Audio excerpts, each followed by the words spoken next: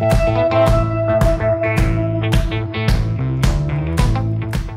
listening to Mike and Kristen, the podcast.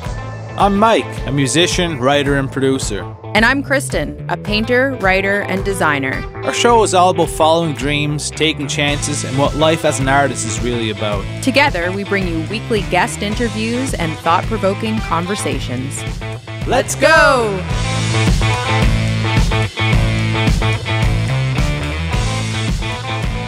Here we are, folks, episode 41, and we've all survived Christmas. What is going on, folks? Hope you had an amazing, amazing holiday season there with just the best people you could ever imagine in your life. Who can still do up their top button on their jeans?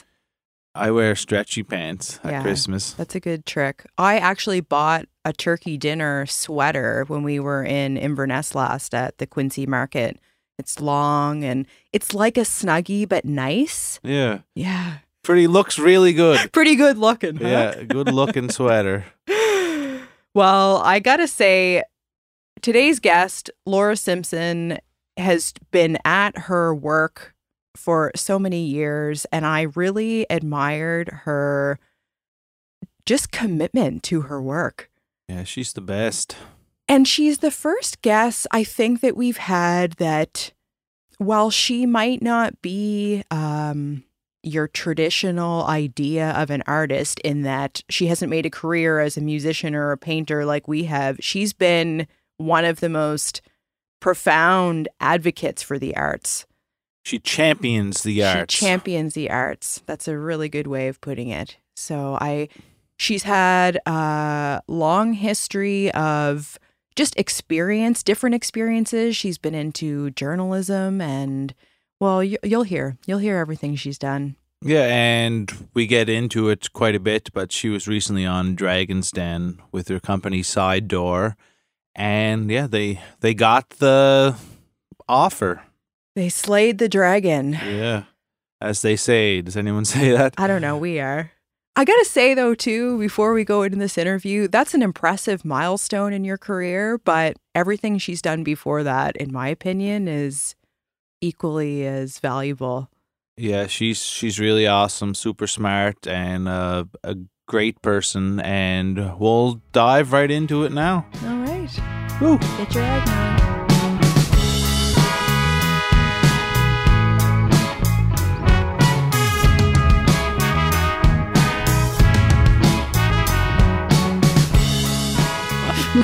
Get some rash cream. You're so grateful for the rash.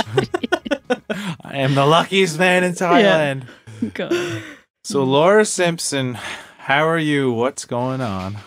I'm doing well. I'm like, I feel like the end of the year sometimes you have this, you can't get to the end of the year fast enough because you just need a really big break. Yeah. But I feel like I kind of had a bit of a breaking point recently that I was like, okay, I got through that. I actually am in this renewed state of energy for the last leg of the year.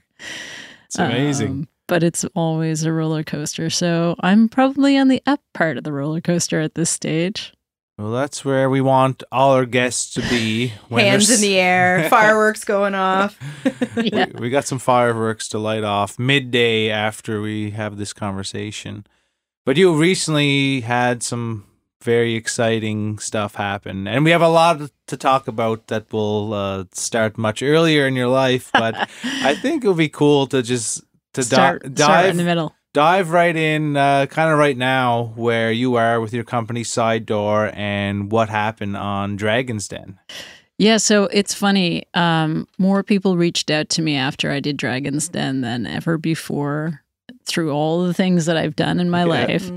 And I think it's because it's sort of just very accessible. You're on CBC television and everybody kind of knows the show. So, and it's in season 17. That's wild. So it's been the around survivor for a while. of Canadian television. Right. There was a producer who actually reached out to me through LinkedIn and said, I've been following you guys for a while. He was a fan of Dan's, my co-founder, Dan Mangan, who's a touring artist. And he said, you should try out. And so we did and got immediately accepted. And because it was try out via Zoom. Okay. Still. How does that work? We just did a pitch on like video, sent in some material, and that was it. They were good with the pitch. And so, it doesn't guarantee that you're going to be on the show. Even when you go and record, that doesn't guarantee that you're going to be on the show.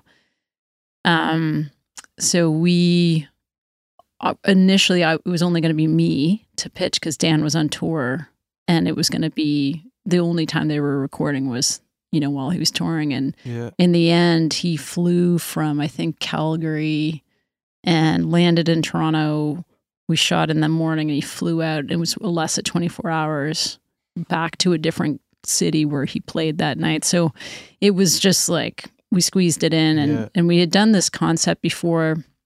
I actually did it with Jen Grant before our early days of Side Door, where in order to explain the concept of what we do, we wanted to have an artist performing, and they wanted Dan because he's a bit of a CBC darling. And so Dan was the guinea pig, where we set up the whole set like a living room. And, it looked awesome. I could say, and they had the fairy lights and everything. And I could say, imagine dragons. Imagine you, dragons, are in your living rooms with your friends and your dog, and you're sitting around, and this amazing artist who you've selected is coming to play for you and your friends. And then Dan starts playing. And then we go into the concept and the platform, that sort of thing. But it was an effective way to, on television, say, kind of imagine yourself in this situation, and this can be something that you access through our platform. So when you issued your pitch, did you include, was it more or less just a condensed version of what that screening would have been? Yeah. I can't even remember what that looked like, but yes, I think we did like a short potential like script, right? Because you're trying to do a pitch, but it's not like the normal pitches we do. We're like, how is this going to be attractive for television? Yeah. And Dan and I are not any strangers to television in understanding that this is entertainment and it needs to be entertaining. But when you're not selling, like on Dragon's Den, usually you're selling a widget of some sort that people can pick up and do something with. So yeah, I think it was part of our pitch was to say, like, we're going to do a performance and we're going to make people understand what the end result of using our platform is by doing this performance. And you did get an investor out of it as well. We did. We were gunning for Arlene. Yeah? Oh, nice. Nice. Yeah, and it's funny because at the time, like, the thing is that, and I don't even think anybody wants to get into this on this podcast, but the world of equity investment is not that exciting and not actually that well known. But we weren't in the middle. We weren't fundraising at the time, and we actually didn't want to do the deal at that time. So that deal isn't still pending. I was in the middle of closing another deal, and taking on too much investment at any one time in your career just means that you're diluting everybody's shares and you're maybe taking on more risk than you need. And I come from a small business background, so I try not to do that. So actually, we haven't worked with Arlene yet. Okay. But everybody wants to give me money. But I wish I could say that was true. It sounds like that. It's not like that. But it's also the money thing too. Like, people are like, you have $500,000 now. And first of all, we didn't, because we hadn't gone through with the deal. But I wasn't sharing that with everyone, because it's hard to explain that in, seeing somebody in the grocery store where I'm like, yeah, thanks, congratulations, yeah, bye, okay. But then, just the concept of what that money can do is really difficult to explain, because, I run a tech company and people forget that can be really expensive, or maybe just have no idea how expensive that is to run a technology platform. So it's like, yeah, $500,000 is a huge sum of money in so many different projects. And for us, it is also a huge amount of money, but only for a certain period of time to do certain things. Sure, it's relative to the work that you're doing. Yeah. So for us, the whole Dragon's Den experience, honestly, we really just wanted to get exposure. And, there's the joke of the dying from exposure that we always make fun of in the music industry. But in this case, we really wanted it. We wanted more hosts. And then we quadrupled the number of hosts in last month. So we were really happy with that. Well, and I think part of that was because you were able to give such a realistic sample of what the environment would look like. Like, that was a brilliant way to kick things off.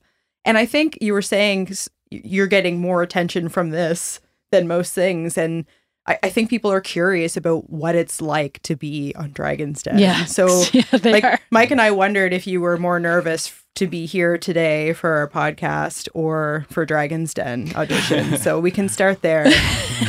Well, you guys are buds, so I'm not nervous at all. And this is a lovely studio. No, it wasn't nerves. I don't think I felt nerves. I was just saying to Mike earlier, I don't think I felt nerves about being on Dragon's Den or being on television, but I don't have any notes, and you're speaking for 45 minutes in a lot of ways about numbers. Yeah. And you can't refer to anything or make sure that you're saying the correct thing. Whereas in a real pitch, I would have my notes and be able to look up things and verify what I'm saying is true, because it's not that I don't know them, but you're speaking about so many things and having to remember so many things. And anyway, so that was a challenging one. And it goes from a 45-minute session of just being completely drilled. Like, there was no breaks. I was just trying to remember who asked what question and going back and answering. And then they cut it down to 7 minutes. And so you don't know. And that was in May, and it was aired in November. So you don't know for months how you're going to be represented. And to have your company summed up in 7 minutes on television is a really, I didn't care how I looked. I cared how the company was represented. Of course. That's what I was worried about. And in the end, it was fine. Did they let you know in advance that these are some of the types of questions we'll be asking so that you could prep that? Wow. I mean, you kind of understand that they're going to challenge you on certain things. Like, you work with the producer and like, they're probably going to do this, but you don't talk to the dragons at all. There's no contact with, they're the talent. The producers are kind of like maybe helping you predict what they might ask, but you don't really have any clue. It's funny how certain things just really resonate with people, and you could be growing the company to be a $1 billion company, and maybe that's just you working behind the scenes. But when you're on TV, something that everyone just understands, like Laura and Dan are on TV and they got $500,000. Like, I know with my band, like, one of the things that people still talk about is when we had our music on Hockey Night in Canada. They're right, exactly. It's like we've done lots of things aside from that too, but just something people like watching hockey and seeing a song played there. Like, the Tragically Hip were played the night before us, and Leonard Cohen was after. So they think that, like, oh my God, they made it. That's right. So it's just because I guess it's tangible. It's just people can really see that something's happening. And a lot of what you would be doing and what I would do and what Chris does is behind the scenes. That's right. And they don't really get to see the work that we're doing. So it's nice that there's ways that can be shown, especially for a company like yours, which is, like you said, a digital. How did you describe it? Oh, I would call it a tech platform, but I think half the time nobody knows what we do. So being on television and being able to explain it is a gift.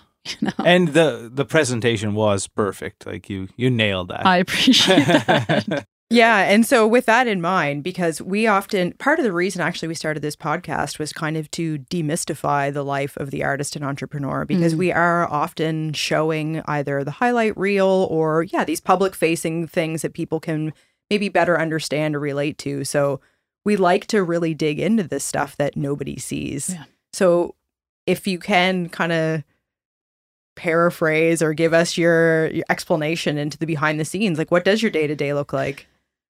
Oh man. Different, I'm sure, every day, but yeah, I manage a team of 10 and plus 3 contract support workers that do, just show support.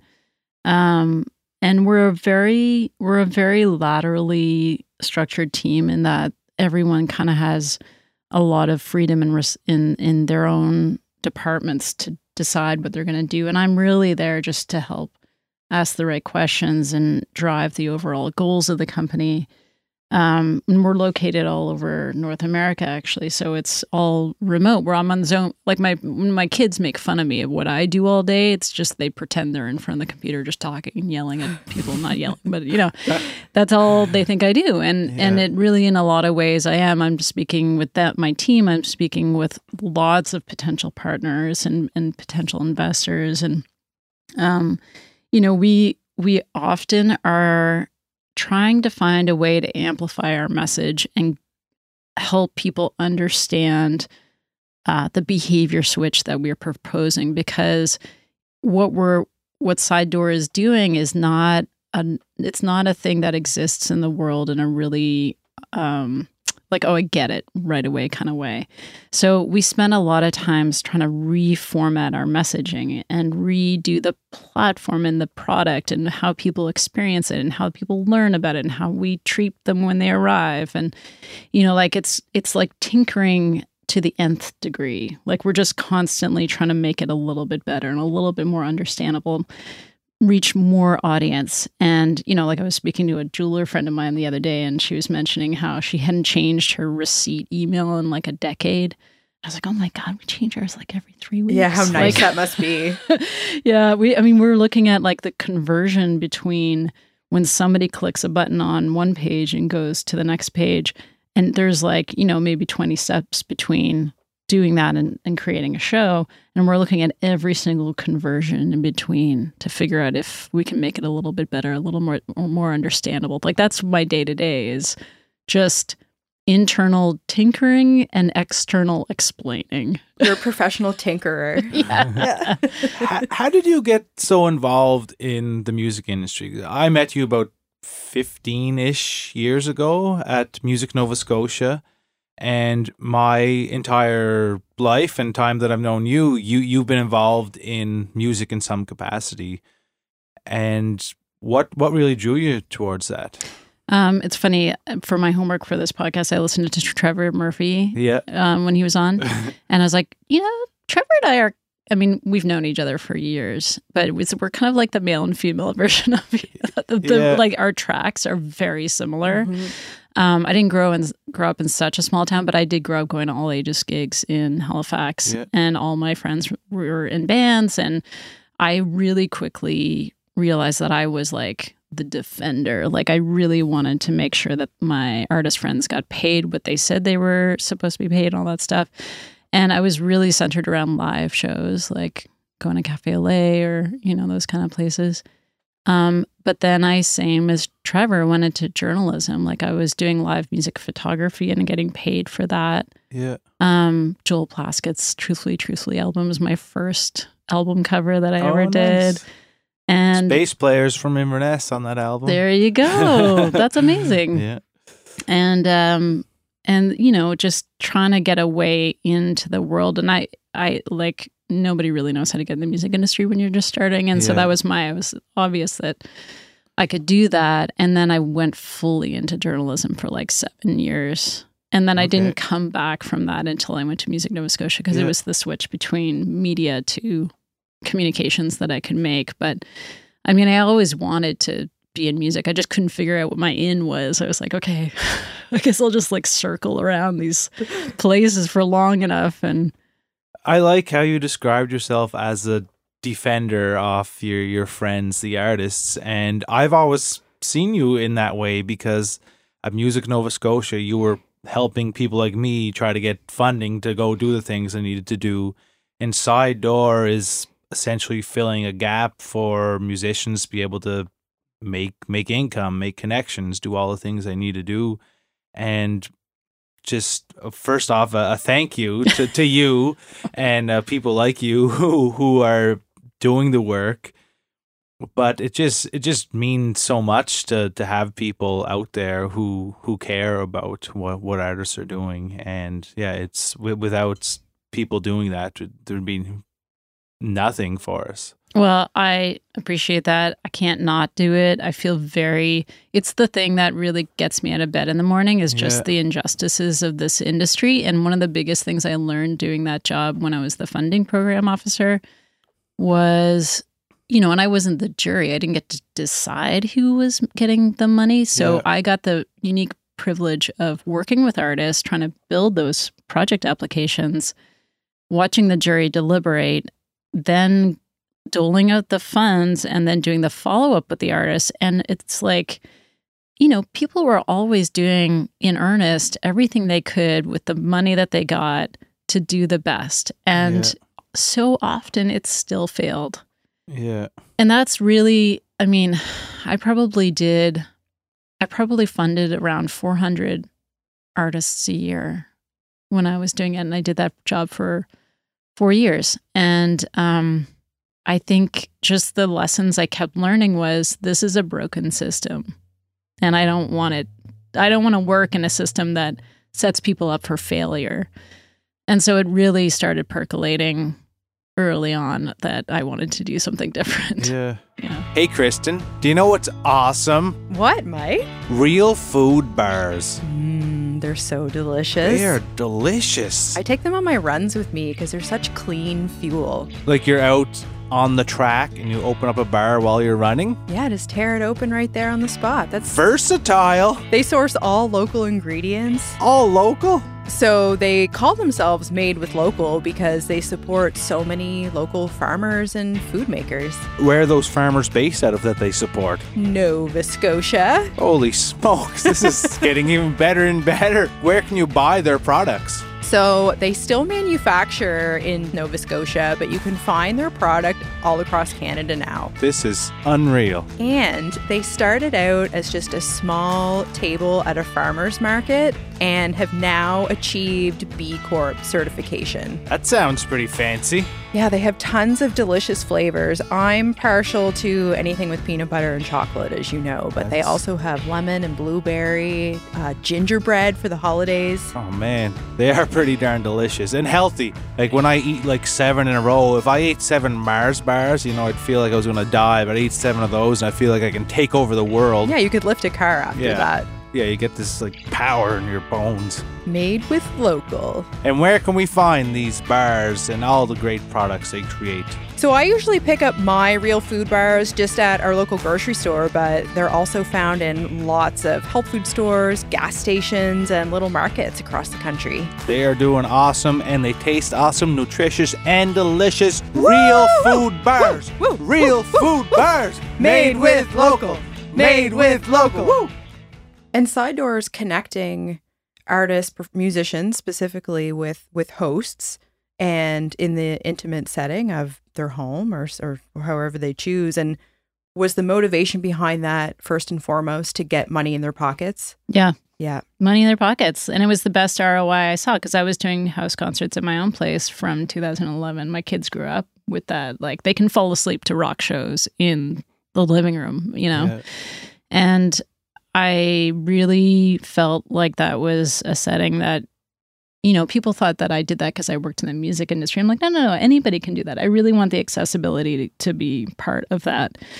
And, and it didn't have to be a house and it didn't have to be a concert. That's something that Dan and I always, say and realized early on. And so we did branch out and we've had performances of all kinds in spaces of all kinds since we started doing that. But it was like, how do you reduce the amount of, cost for these shows? And it's not for every artist and it's not for every person. Yeah.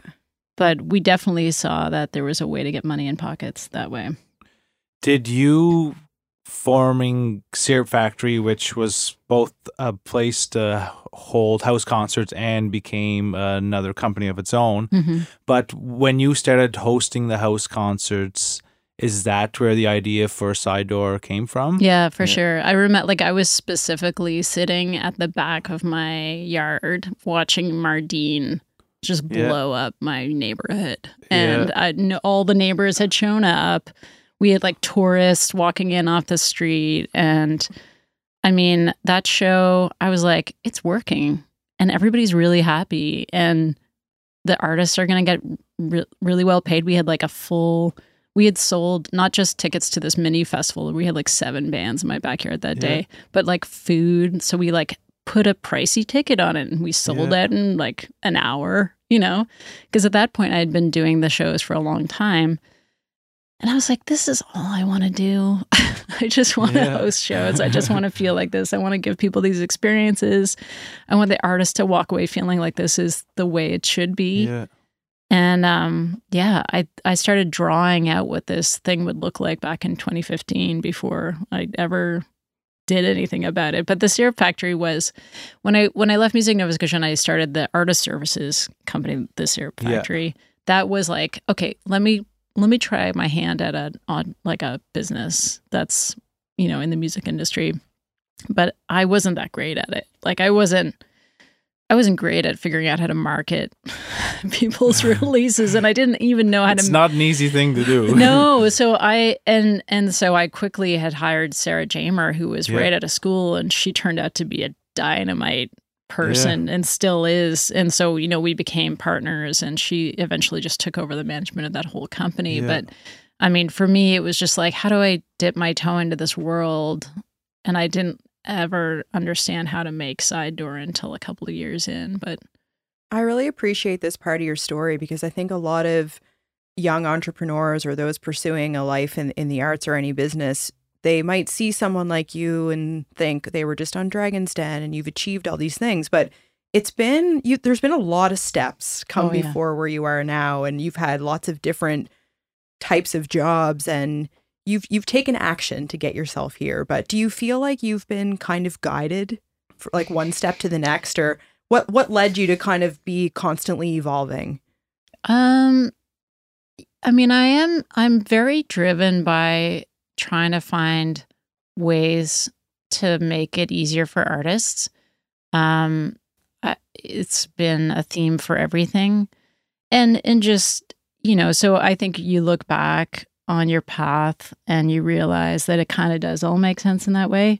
But there's a lot of meandering for sure. Like, I mean, I did an off-grid camp for adults 2 years in a row, and that really doesn't have anything to do with music. There's a lot of musicians there, but Make do camp, yeah. And but even that experience helped me understand how to work with people in a way that has permeated the culture of Side Door now. And I've had people work at Side Door for years, and lots of them, and you know, I'm honored that they would say this, but lots of them would say it's because of the culture that they stayed. You know, they're dedicated to the mission too, but we've tried to create a culture around how to treat each other. And that extends to the people we work with. And I think that a lot of that came from working at Make Do Camp. And I thought I wouldn't have, you know, known that if I hadn't taken that left turn. So I think it is important to sort of, you know, acknowledge all those different parts of your life that, you know, lead to this one thing, you know. How did Dan come into it all? Yeah, Dan and I met because I was talking about this idea to people, I guess just to pull the threads of, you know, how to do it, I guess. And I'd mentioned it to Rich Aucoin at some point, and he knew that Dan was also doing something similar with, he had a sub-label underneath Arts and Crafts. So he was supporting artists, including Walrus from here, and trying to get them gigs through doing house shows, because that's how he really got a foothold.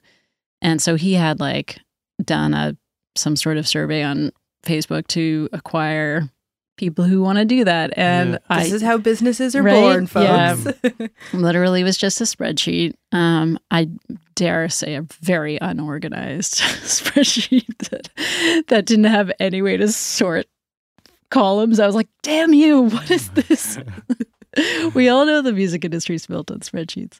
But anyway, we met because I was in Los Angeles when we started talking, and then I moved back. And in 2016, he was here for a show with the symphony, and we met at the Lord Nelson Hotel. And we had brunch and talked about our ideas, and we were so on the same page.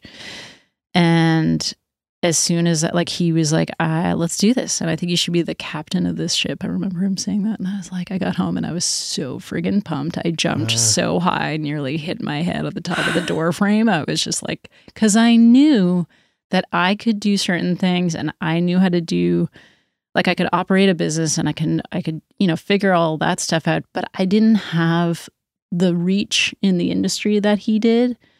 and he had the artist's point of view, and he had like built his own career doing this. And so there, I could see that puzzle pieces, those things coming together in a way that was so much stronger than just the two of us separately doing it. Did you know him before? No. Like, this is incredible because you also kind of risk feeling like this was my idea, or, you know, like you were really able to see how you could complement each other, especially with somebody that you have just met. Like, what a cosmic connection that was. You know, it's something that wasn't even, it was cosmic at the beginning, and it's not something that was, you know, it hasn't always been easy because he's also had to maintain his career. I've also been the one really largely running the business, but not always the face of the business. So there's a lot of like I've had people say like, oh, you're Dan's wife or whatever, you know, like there's a lot of like people just don't understand our roles, and it doesn't really matter. But and then there's all this sort of like, what roles do you play in the company, and how do people relate to you, and all this stuff. And to his credit, Dan, like, I mean, he is, you know, known as the nicest guy in the industry. He really is.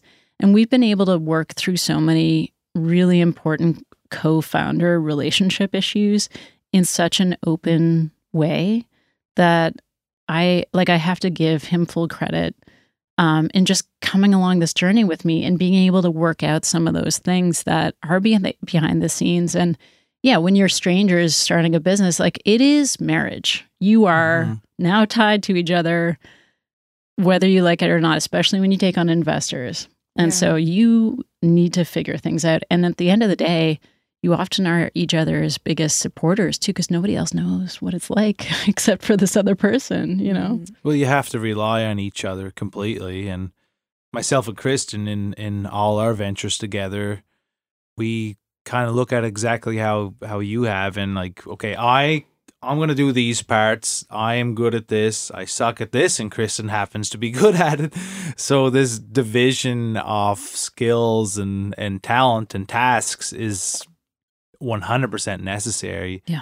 And I need to rely on her for certain things completely, and she needs to rely on me. And I feel like those conversations have to be had early on to get to, and always, like, it's a constantly evolving thing to have those chats and to know what your role is and to let it all come to life. And Dan is the eternal optimist too. He's actually always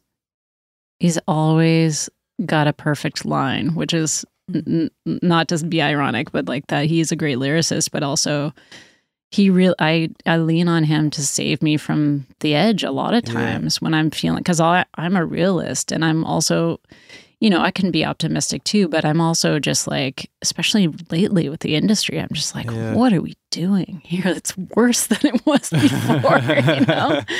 That's hard. Oh, we've been going through that ourselves in different ways. It's just... Yeah, entering a recession is a tricky time to be an artist, that's for sure. But you guys, I mean, we're on the heels, I'll say, of the pandemic. I mean, there's a difference of opinion maybe out there of where we're at, but you guys flourished during that time. You really were able to pivot and grow and expand. Like, what a gift that was business-wise. And was this something that you would have experimented with anyway, do you think, taking things more virtual? Well, because we were remote, we were already using Zoom. Yeah. So we were really familiar with it. And, you know, the first thing we actually booked was a makeup tutorial with Christina Martin. Because I was like, I don't think we should try music. And then Dan was like, screw it, I'm going to do it. And so like the day after, I think, or even the day before, I think I had booked something with Christina for the Monday, and he did it on a Sunday. And he's always the guinea pig for everything we do. So she did his makeup. Yeah. No, so he just did a normal music show on the Sunday. And so that was our first, and this was 10 days after the lockdown. And so I think we sold tickets through our platform, but we really just kind of mashed it together. It was a lot of imperfect technology at the beginning. And I remember getting off that call, and I was crying and FaceTime Dan. And I was just like, that felt amazing. Like, you could see the audience, you could see inside their homes and their pets and their kids and stuff like that. And they were so enjoying these shows. And we realized we were giving hope. And that persisted for so many. We did 1,200 shows online during the pandemic. Most of them Zoom shows. I know. And these are like, we did one with Jill Barber, and it was a Mother's Day theme, and people were inviting their moms who they hadn't seen in a long time. And so they were sharing this show together. And then Jill would call the moms up, and they would talk, and their daughters or their sons or whatever, and they would talk to each other over, and we were all just crying, and then there was like epic dance parties that would happen after the artist would finish. And then for some they would leave it on, and the audience would just have a dance party. Dan would run a playlist, and they would just have a dance party. There was one guy who came back, and it was like a good half an hour, maybe 45 minutes after the show had ended, and everybody was still there. So we started playing again because nobody would leave the Zoom show. It was ridiculous. At the start of the pandemic, myself and Bruce, did an online bingo. We thought this would be funny to do. And the first one, had a pretty darn good turnout. There was 300 people. I'm like, that is crazy. 300 people are tuned in. There was thousands and thousands of comments. And then the next day, we just got messages from so many people, a lot of strangers too. And they're like, that was exactly what I needed. Yeah. And they're like, wait a second. We're just at home doing nothing. We can do this fairly often. And so we started doing that combined with just online performances ourselves bi-weekly. And through that, we met so many people who are now good friends. So many people came into our life that just we would have never crossed paths with before. And we raised almost $20,000 for charities through the whole thing. And just during the pandemic, these things that we never would have thought of just became such an important part of our culture and just who we are. And you did 1,200 concerts. Yeah. And every single one of them would be bringing joy to someone who needed something in the moment. Yeah. So it's... Well, and you're both really describing a sense of community. Yeah. Yeah. And it's interesting because art has so much power to do that, but it's not always the motivating factor. You're wanting to profile artists and allow them to still have an income through this hard time and whatnot. And that might be the motivator. And then this beautiful outcome unknowingly has been the friendships that are made. And you talking about the bingo, there's people too that reached out to Mike and Bruce, but they have become friends with each other too. You're so-and-so's online name from bingo. And we know one woman who flew from Saskatchewan and was picked up at the airport from someone she's never met, but they played bingo. Yes. And she stayed with her and they're best friends. Yeah. What an incredible... I love that. Yeah. And I'm sure you hear these stories all the time. I saw that show too. And I stayed up dancing with you and the babies waving. And oh my God. Yeah. What a beautiful experience. I had favorite audience members for sure. Of course. Yeah. It's just... community is, I think, at the heart of everything that an artist does. I'm sure there's some people who can just go into their studio, create, put out to the world and just be completely focused, but that's rare. People who create need to find the people that appreciate it, and then those people, they want to find the people that also appreciate it, because it's just they're going to be like-minded. And having the ability to create community is one of the most important things, in my opinion. Oh, yeah. And I mean, I know people are overwhelmed more than ever right now, maybe because of the pandemic and coming back to whatever it is we're in right now. But I think you need more ways to get through stress that isn't just, burying it, but delivering yourself from it. And I think art is the greatest way to do that. I've always believed that. That's why I'm such a big defender of art. It's not just that I think that, there's injustice in the way that it works. It's more that I'm like, we need this, guys. The world needs to experience art in order to process just what we go through every day. And I think it's so important. And it is hard to sell that. Like, that's not... It is, but it's almost like this unspoken thing where we can talk about yoga and meditation and these other tools that are used to decompress. And of course, those are important and work for lots of people. But art isn't marketed often in that way, even though it has that impact. And I would argue that during the pandemic, especially, we were consuming art more than ever. But you're not, the average consumer might not be thinking about it in that way. No. So the podcast you're listening to, you're probably watched more movies during that time and listened to more music and attended some of these events. But the value in terms of inflation has not climbed the way that most commodities have. No. So do you see that as a remaining injustice still? Yeah, I mean, even the really popular touring artists that I know, they are facing lack of ticket sales, 4 times the costs.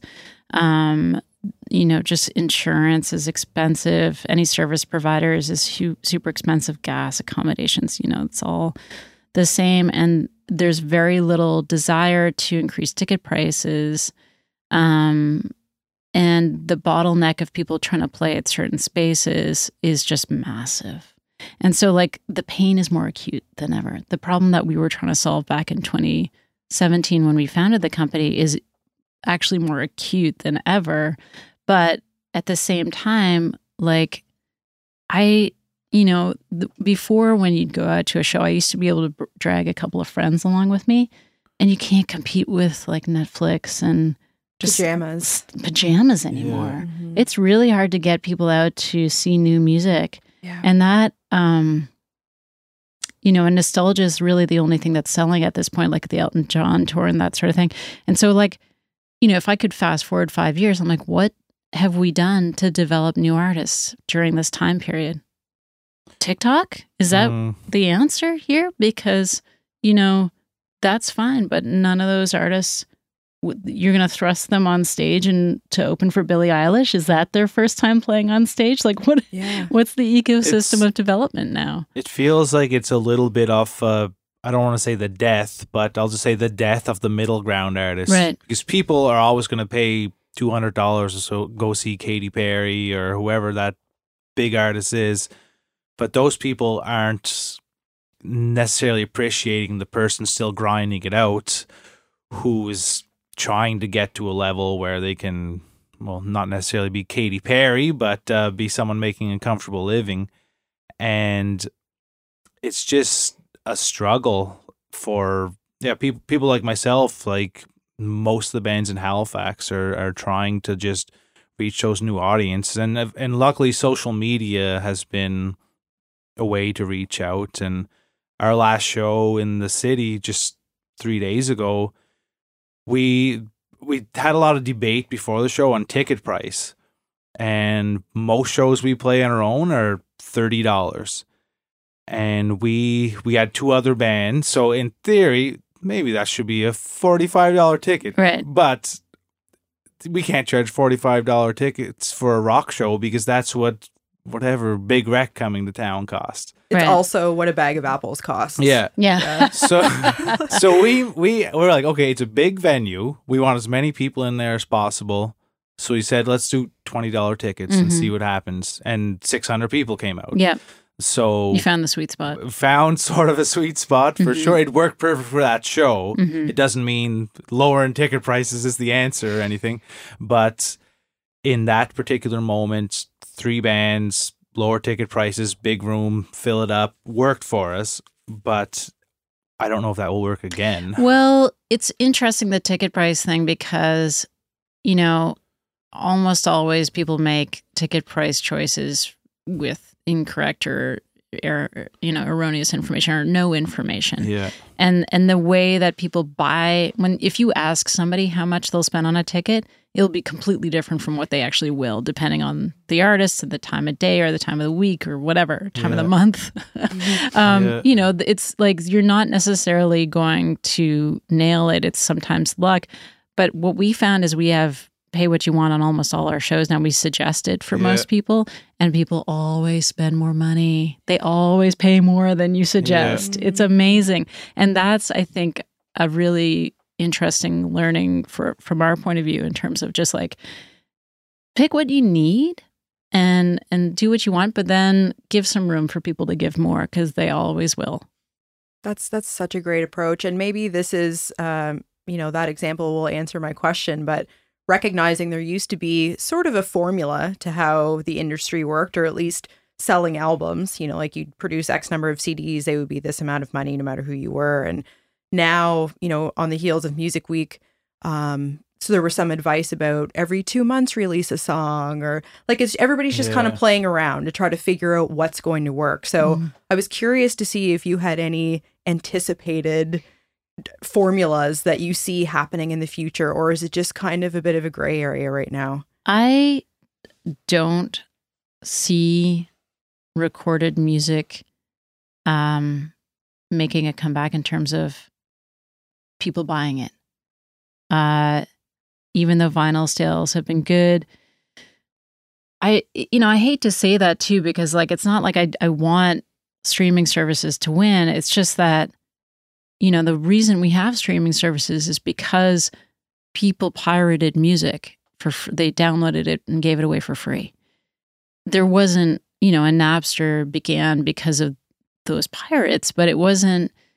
That was the fans going after something that they could technically acquire and then not caring about compensating the creator. And that is, I would say, a pretty pervasive attitude in our culture, our society, of like, I want the healthcare, but I don't want to pay the nurses. Yeah. I want the education, but I don't want to pay the teachers. I want the art, but I don't want to pay the artists. It happens all the time. And so it's hard to fight that wave. And I guess what I'm saying is like, I want to put my focus and attention on something that I really know has intrinsic value. Not that a recording doesn't have intrinsic value, but I'm looking to places in the world where I continuously see placing value, which is paying $200 for Katy Perry tickets. So how do you, that's why I put my eggs in the live performance basket, because for me, it is a crucible of experience that you can put so much into and really get a lot out of. And it can be really stripped back or elevated to a huge experience with multiple bands on a show or whatever you want to do. But at least you can live off of that. And, I wish that we had like a minimum basic income for artists and like all these other things that we could do to support artists in their creative times when they don't perform and they're not extracting the thing and having to be just like producers to consumers. And, but we are in the system that we are. And so I think for me, it's always been about, how do we just really focus on live performance and the things that are going to bring the artist joy and keep their cup full so that they can keep creating. I feel like a lot of people, without thinking about it, are against something like universal basic income. They think that, these people are going to get free money, they're going to become lazy. But during the pandemic... Oh, yeah. That's what was happening. Well, when the CERB existed, and of course I took advantage of it. I would have starred if I didn't. But I didn't have to think about, okay, I got to go play... I got to book a show at this pizza place and make $250 so I can pay my phone bill and mortgage and everything coming up. I'm like, I am completely free. And I wrote a book and released 3 albums. Yeah. Because I wasn't worried about money. Yeah. Like I didn't have to, and not like there was a lot of money they were giving, but at the same time, like I could still do online shows, do the things I needed to do and not at all be worried about how I'm going to survive. And that was, I don't want to say the pandemic was a good thing or anything, but it wasn't. For me, it was the most creative period I've ever had. I think you're one of millions of artists who feel that way. Yeah. And it was, you give artists a chance to create. And honestly, like there's a division. We talk about artists and, the regular humans, but I do really believe that everybody's kind of born an artist and they just get it beaten out of them in school or wherever by their parents or whoever. You can't do that. And so all of that, to be human is to create. And so the ones that have committed to that as their life, they need that period of time to sink into a little nest and just create and not be constantly considering how that piece of art is going to be consumed.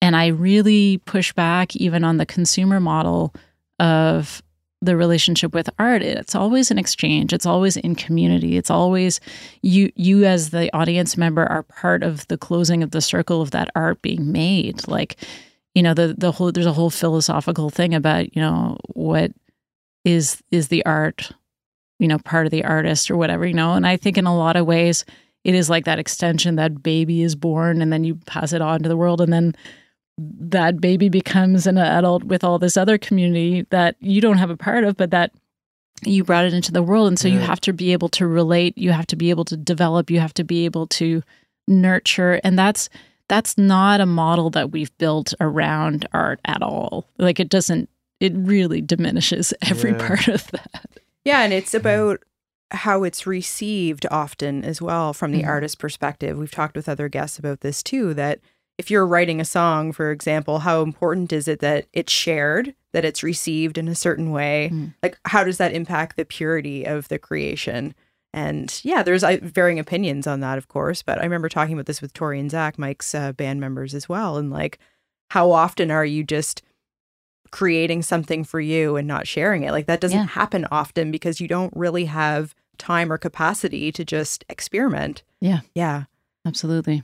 I wanted to ask, you spent some time in Los Angeles, and I know I read an article that you wrote many years ago, so may or may not still ring true, but you toyed with the idea of staying there instead of coming back to Nova Scotia. And now living in such a virtual world with your work, do you still feel like this will be your forever home? Oh, yeah. Yeah. No, I'm so glad I made that decision to stay. At the time, we were, wanting to, my husband works in film and we had the kids at the time. And so I actually left for 4 months and he took care of the kids. And it was a real game changer decision to stay rather than, we really wanted to do the big fish, small pond thing because we really felt at the time we could make a big impact. And there was a lot of pushback when I was starting a tech company and going after funds. They're like, well, you can't do that from little old Halifax, Nova Scotia. And lo and behold, the pandemic showed that we absolutely could. And we raised our seed round remotely after doing some traveling initially. But, we closed $3 million in equity funds remotely from Halifax. And I'm really proud of that. It just shows for me, and I think hopefully for other people, that you can do a lot from this place. And it is always about this place physically is a nurturing place for me. So I need to be here. I need to be by the ocean. I need to be in the woods. It is, every time I fly back here, I'm just like, oh God, this is where I need to be. It doesn't matter where I travel in the world. It's always home that really brings me the greatest joy. Yeah. What does Cape Breton mean to you? I mean, Cape Breton is, like the center of that joy for sure. So we bought my family's place, a farm, 60 acres, and a non-working farm in Inverness County, where you're from. Yeah. And it is like this really sacred place that the forest hasn't really been touched, and it's got a brook running through it and a waterfall on the property and these multiple fields and just wildflowers and wild blueberries. And, and the house is like over 100 years old. There's a barn with a stage on it where there's a show that happens every summer. And it's heaven for us. And we took it over after living there during the pandemic. And it is for us the future of like a location where we really want to start an artist retreat, actually. And so we've been working on that idea and developing that plan for a while now. Wow, you have... We'll go. Yeah. Where's the application? Yeah. Do you want to do concerts there too? Yeah. Yeah, I really want to work on. I've been talking with some folks in, who work in restorative health and about what it would look like to combine restorative health and a music festival. And I'm really in love with that idea. I also have a full roster of all female identifying folks for a festival. I think that'd be awesome to do in Cape Breton. I also just want to bring really interesting, different stuff to Cape Breton and make it a bit of a destination spot for music. Yeah, in my spare time. That's on Canada's musical coast too. Exactly. That's what they're labeling Inverness County now. Oh, really? Yeah. There's a festival. I know that one location is New York, and I feel like they have a second location as well. It's an organization in the States, and I can't remember the name of it. I have a T-shirt. Heart something, isn't it? I was going to say Love. Love Heart something. Anyways, I'll dig up the name, but they... Essentially, their premise is that they're pairing musicians with alternative healthcare practitioners and almost making an exchange. So it could be maybe a live performance or a painting or whatever, and you can go get your teeth cleaned, like that kind of idea. So I love that. Yeah, that reminded me of like, I don't know if that's exactly where you're going, but it's it's another missing link. It's making some of these, like, not all musicians have health benefits, so this is a good way to make sure they're taken care of. That's smart. Yeah.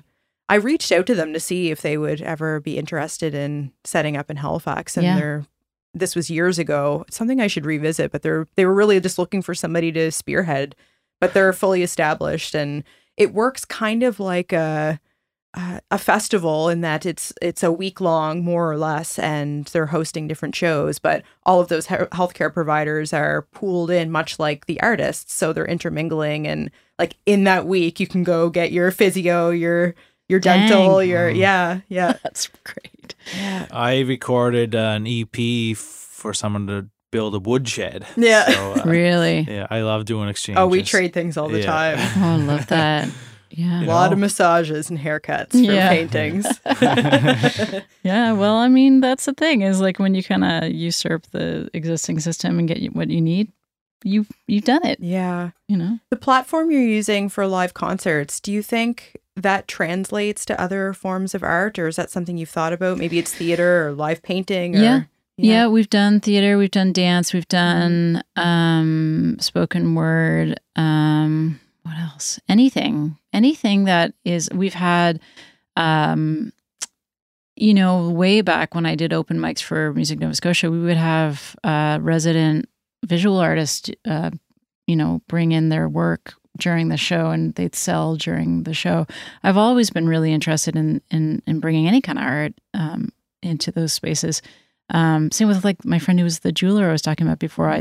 She reminded me the other day I hosted her first jewelry show in my house. Anything like that, I think can be put into a space. You just have to be I really like working with artists and thinking about like, okay, what does this music want in terms of an environment? Yeah, and being really deliberate and intentional about that. It's fun. What does the music want? Yeah, I love that. Because then as an audience member too, it's not just about what am I going to hear. It's about how am I going to feel in the space? Who else is going to be there? Like what's going on? What am I looking at on the walls? Who else is with me? How am I sitting? Yeah. Some of the best shows I've ever played have been small, intimate house concerts too. Mm-hmm. Like it's just a unique experience because everybody's in a space where they're comfortable. They're already at ease. Yeah. Because sometimes out at a venue, people, they're just things are a little bit different. Maybe have a little social anxiety or something. But when all these variables are under their control, they can be at ease. Then you get to perform to these people who are just completely excited to see you. That's right. And yeah, I've had experiences, especially the Boathouse, where you've been to a few live painted at that one last year. But a couple friends of ours have this little boathouse on the Brador in a big pond, and it's about 15 or 20 people jammed in, and there's no mics, no amplification, and it's just people who love music to the core, know every word to our songs. Yeah. And it's just every time it's just something magical happens. Yeah.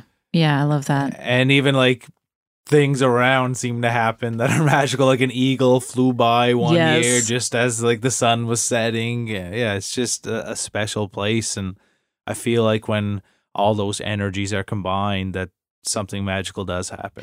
I think it's not a coincidence. I think it's actually when you put so much intention into sharing art, you actually just make yourself more present.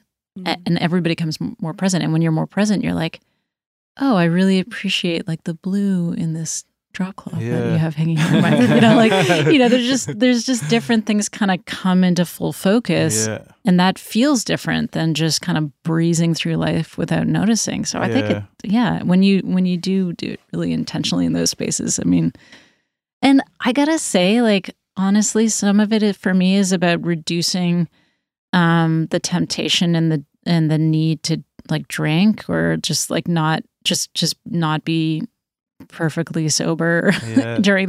I think a lot of people have experienced art not sober, and they've never done it sober, and it's kind of a different experience, and they think it's going to be scary, and they think that they have to. And obviously, I quit drinking for a long time, and then I came back and just am very moderate about it now. But it's one thing that I notice a lot when I was not drinking about how much people miss when they're just shit-faced watching a show, and you're just like, wow. I mean, I guess that's part of the experience too, but also I really appreciate when I'm in it, like I'm really in it with the artist and, the rest of the people there. You're hyper-focused. Yeah, and that's, I remember on another episode, Chris, and you asked, like, what's the best audience to play for? Is it big numbers or what? And it's definitely, as long as people are into what you're doing. Like, I've played the Boston tree lighting ceremony in front of 30,000 people, and like that's obviously pretty cool to say, but they're not 30,000 people who showed up to see the town heroes. They showed up to see Belle Biv DeVoe, who was on after us. Hey, but, I mean, but yeah, people enjoyed it. 30,000 people cheered when we finished our song, which feels pretty cool. But yeah, but the 15 people at the boathouse are 15 people at the boathouse is just, again, it's an energy for sure, and I'm grateful for all the opportunities. But I couldn't imagine what it would be like if 30,000 people were the same as those 15 people. Right. Could it be the same? I wonder. Well, I think to an extent, like when the Foo Fighters play Wembley Stadium and there's 80,000 people singing along to their song, that must be just something that you can't describe. Yeah. No, it's true. Yeah, I think sometimes about artists who just do really stripped down sets and how they can command a huge audience, how special that is. It's really, really special. It's hard, It's and just being in the presence of people when they have things dialed in is just amazing. And even at our show on the weekend, the first act, George Woodhouse, I'm not sure if you're familiar with him, but George he's one of my favorite front people of all time in a band. And I just watched him just kind of control the room in this way. Right. And I was just so excited that I could tell that his band was having this moment. It was the biggest stage they ever played. And there's a bunch of people out by that time, usually at 9:00, the room isn't filled, but it was just all these energies colliding in the right way. And then, it makes everyone in the room feel better when there's so much joy when you witness someone having that moment. Yeah. Like it's almost more powerful than having it for yourself because you get to watch it. Yeah, it's hard to witness and be in it at the same time. Yeah, exactly. But it's reciprocated. Like you like you were saying earlier, it's a feeling. Like you're creating a feeling at a show. And that's what people remember. It's why they come back and buy their tickets. That's why people actually buy things. Is the feeling that you give them. So it's like if you really want to feed into the capitalist methodology, there, it's just like really gotta just make them feel good. Yeah. I don't like doing that, but if it's gonna sell me some CDs. How do you, Laura, with so much on the go, stay grounded and present and maintain that feeling of okayness? it's so silly, but I always forget how much physical activity really, really makes a difference. Like I play basketball on Monday nights, and it always makes me feel better. Are you in a league? No, I'm just playing pickup now. I used to be in a social league for years, and I used to coach when I was a kid and stuff. But now I just do pickup. Like just go to a court? Yeah, we just go to a court and hip check each other for a while. Yeah, no, it's great. And I think for me the biggest thing is I do, like, it's been a struggle with the family over these years of not working all the time. And I don't mean like I'm at my computer all the time. I mean like I'm just always thinking about how to solve this problem. And so remembering to check out like properly at the end of the day, and then we're a family that sits down and has dinner every night, and I walk the dog every day, and just like having those really normal ritualistic check-ins is incredibly important. So I think just knowing how to check out and knowing how to keep my body like active and engaged are like the only things that keep me sane. Yeah. How do you huge. check out? Like, what do you do? Because I have that struggle as well. And yeah, I mean, I actually I walk the dog for a really long time sometimes. Like I'll go walk all over Halifax, and I have a Great Pyrenees, so she's game, right? And I'll listen to music, or I'll listen to nothing, and I'll just walk. I also float. Yeah. Big plug for the Flotation Center. Yeah, we had Lindsay on here, one of her first legend. guests. Yeah, met her when she was, early days. And I think what she does there and how they run that place is amazing. Spent a lot of time, like, swimming or in water or just in the woods. I've recently had COVID and isolated up at the farm and had a nap in the moss in the woods. And I felt like I was cured in a day. I was like, I'm cured myself. That's what they should be prescribing, really. Just go sleep in the moss for an hour. You'll be fine. Our yard is actually all moss. We There don't you have any go. grass. We're We could sell tickets for moss naps. moss There you go. naps. Yeah. $10 an hour. Nice. Good deal. A little tick juice to add to the Yeah, ticket. You'll be fine. We gotta avoid that. Yeah, good It's call. not bad up in Cape Breton. Our poor No. cat had a tick on it, and it was in enough that it took some effort to get out, and we ended up pulling like quite a bit of fur around buddy. it. Oh, he was pretty upset with us, but Yeah. I think we were just as upset that we had done it. Aw. Yeah. Or George. Oh, George. We'll introduce you in a bit. Oh, I can't wait. So what do you see happening in the next little bit? Like, where does Side Door go? Where does Laura Simpson go? I feel like I say this every year, but I'm like, this is our do or die year. We're either going to just, our business model, Side Door's business model is built for scale. That's why I made it a corporation. That's why I went after investment. The business model is to take 10% of ticket sales, and that we think is fair because basically there's no upfront cost to the artist. We're in it to win it with the shows. We want to make sure that those shows do well, but it means that we're spending way more than we earn, and will until we have a certain amount of shows that we do. And so it's gotta take off in a huge way for us to actually survive. Yeah. And, we're doing a big push into the US. We're just about to announce a huge touring program where we're going to do a minimum guarantee for artists who are touring in the US January, February, and March, Nice. who are also showcasing at South by or Folk Alliance. And it's a way for us to sort of like de-risk some of these shows and get people to try us out and get into the biggest music market. We really want to push more into the US. We have about 15% of our shows there now. We really want to amp that up. These are all business future things. Generally, like I do retain a lot of hope for, I hate saying the music industry, but I do retain a lot of hope for artists when I attend shows. That's where I actually get fueled up. Like when I get to go to live shows, I'm like, oh yeah, this is what this is all about. But I worry a lot about the way things are going. And I do think that there needs to be a lot more actual intervention in terms of just taking care of artists on a fundamental level, whether it's like copyright, just making sure that people are getting paid properly, or just like if it is universal basic income or something like that. But I think we're headed in a direction that feels like an emergency, and it's like the frog in the boiling water. Like it's just, we're in it right now, and maybe we're not boiling, but I really feel like really we're in hot. it.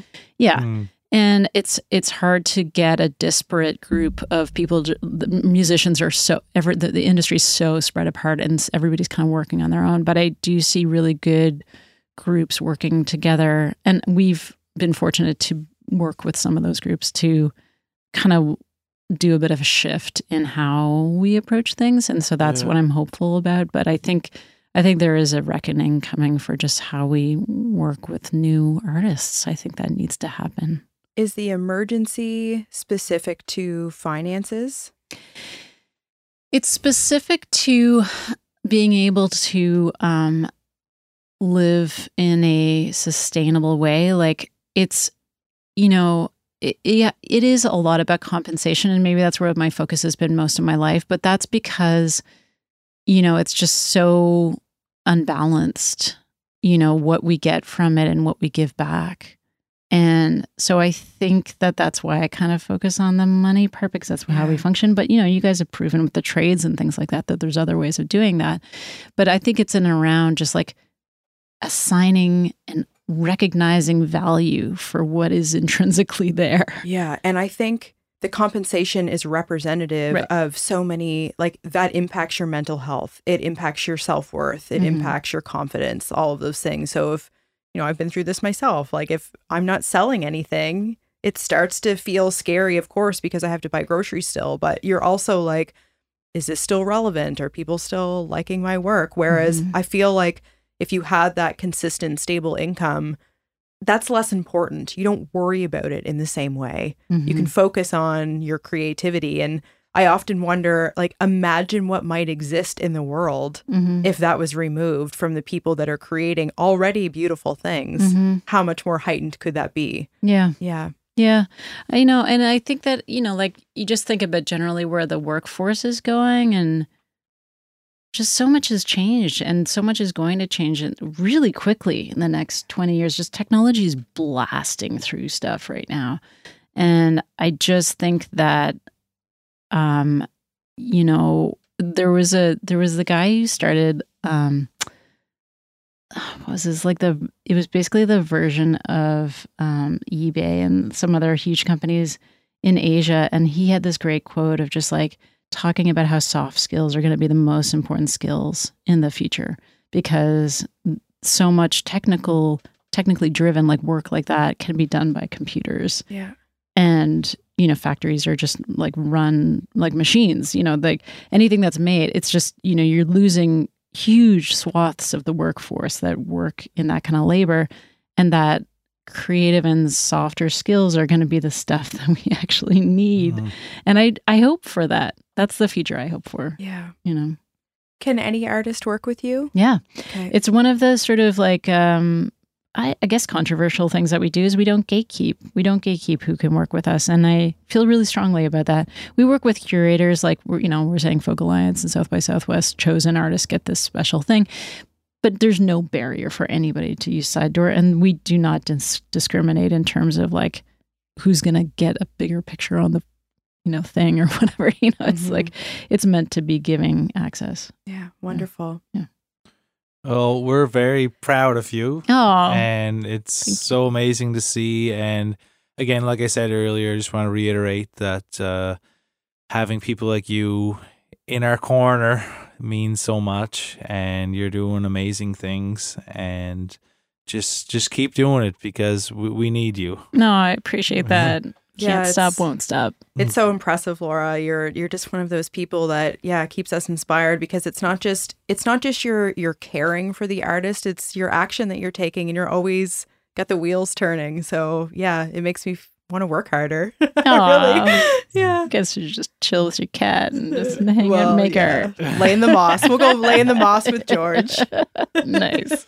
Well, thanks so much for being here. My pleasure. And where can people find you and Side Door? And Yeah, sidedooraccess.com. All over the socials, doing the thing. I'm Nova Scotia Music on most socials and quite, responsive to people. And so you can find me there. Beautiful.